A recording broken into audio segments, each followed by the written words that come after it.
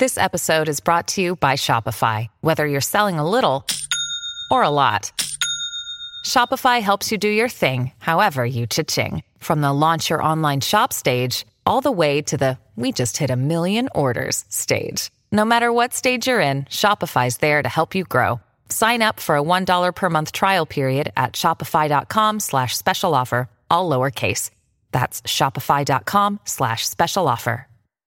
We've talked a lot on the show about the housing crisis, some people calling it a crisis. I mean, there is a report out I was just looking at this morning that says they're estimating the average cost of a home in Canada. The average cost of a home in Canada could hit $900,000 right away here. $900,000. Now you take Toronto and Vancouver out and it comes down a bit, but it's still incredibly high, right?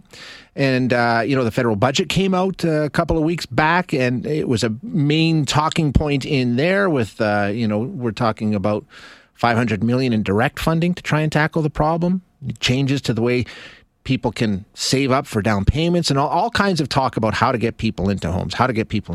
But we've seen these kinds of things before, and they haven't always worked out. So is there something new that we could possibly try? We've got an interesting discussion coming up here with a guest who says, yeah, there is definitely something out there that could work better than what we've been doing. And that something is housing co-ops. Joining us now to tell us about it, we have Dr.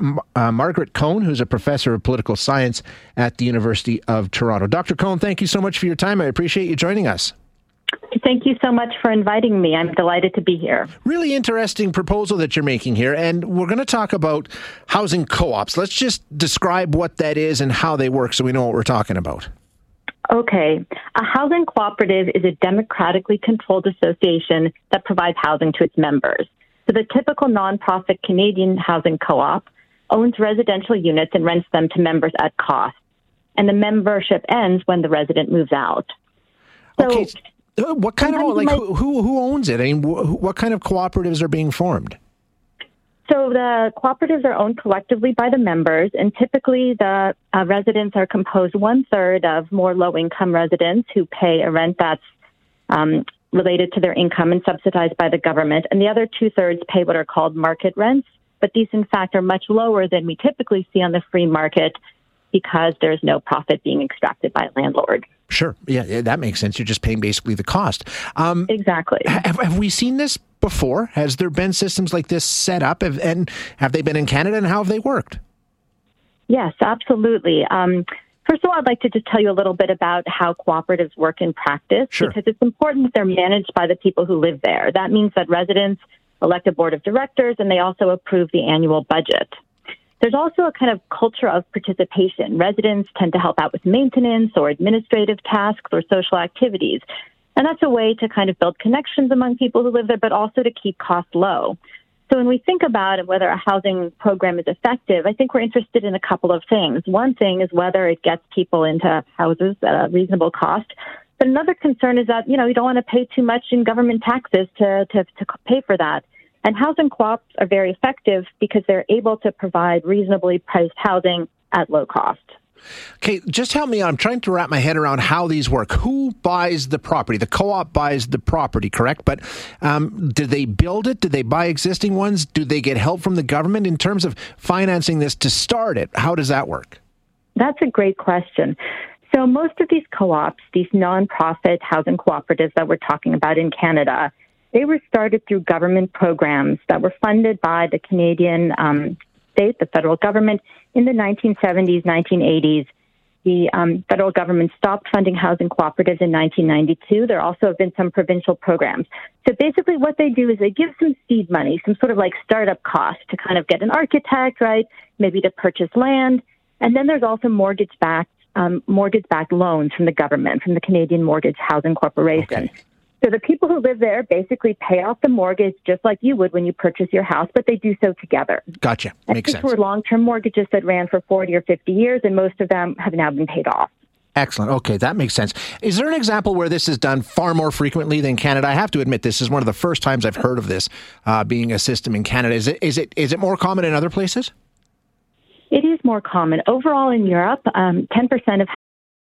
Families have a lot going on. Let Ollie help manage the mental load with new cognitive help supplements for everyone 4 and up, like delicious Lolly Focus Pops or Lolly Mellow Pops for kids. And for parents, try 3 new Brainy Chews to help you focus, chill out, or get energized. Find these cognitive health buddies for the whole fam at ollie.com. That's OLLY.com. These statements have not been evaluated by the Food and Drug Administration. This product is not intended to diagnose, treat, cure, or prevent any disease.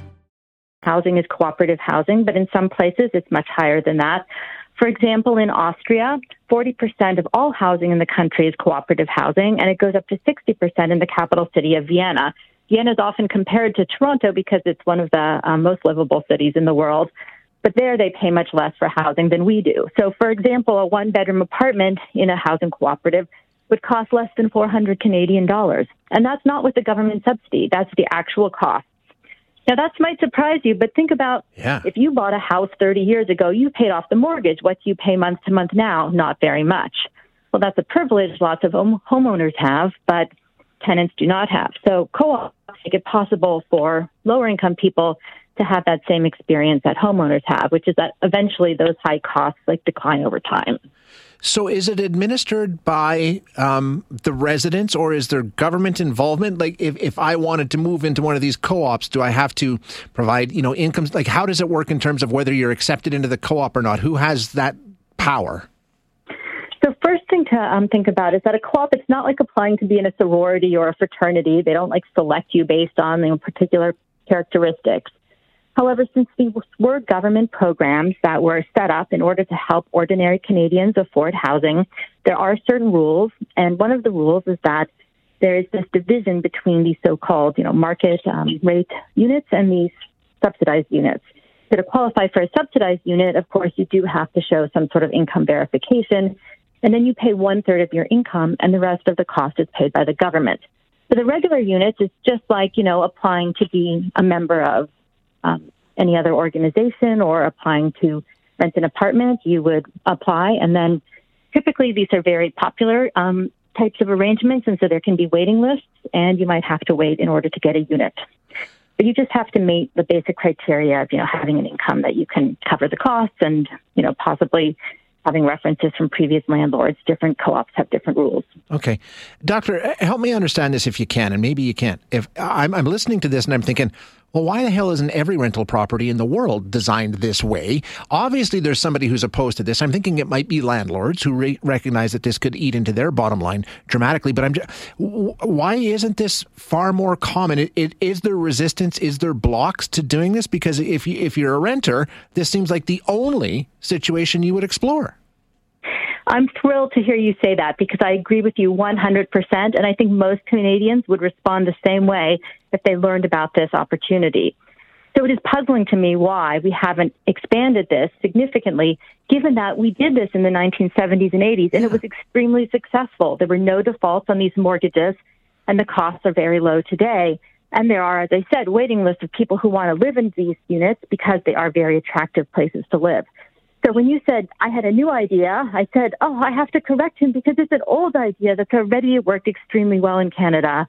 And the puzzle is really why the government isn't really going all in and investing in this wonderful model that we've already had so much success with. Yeah, it's very, very interesting, Doctor. I appreciate you walking us through it. Thank you for your time today. Thank you very much for having me. That is Dr. Margaret Cohn, who is a professor of political science at University of Toronto. And yeah, if you take a look at this on the surface, there are some questions that come up, right? First of all, is this what we want government doing? Because ultimately, real estate is a free market, or it should be. It's not in 100% of cases. I understand that there's subsidized housing and all the rest. But if you are in a position where the government suddenly says, okay, 50% of the housing we are going to provide financing for to co-ops that are going to see substantially lower rates, rents are going to be much lower. Once the mortgage is paid off on these properties, it's just maintenance costs in terms of mortgage fees.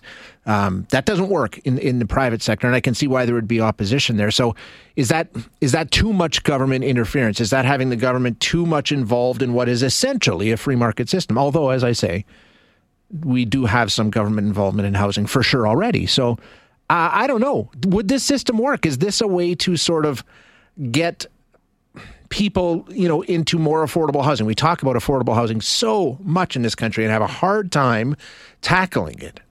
Is this a solution?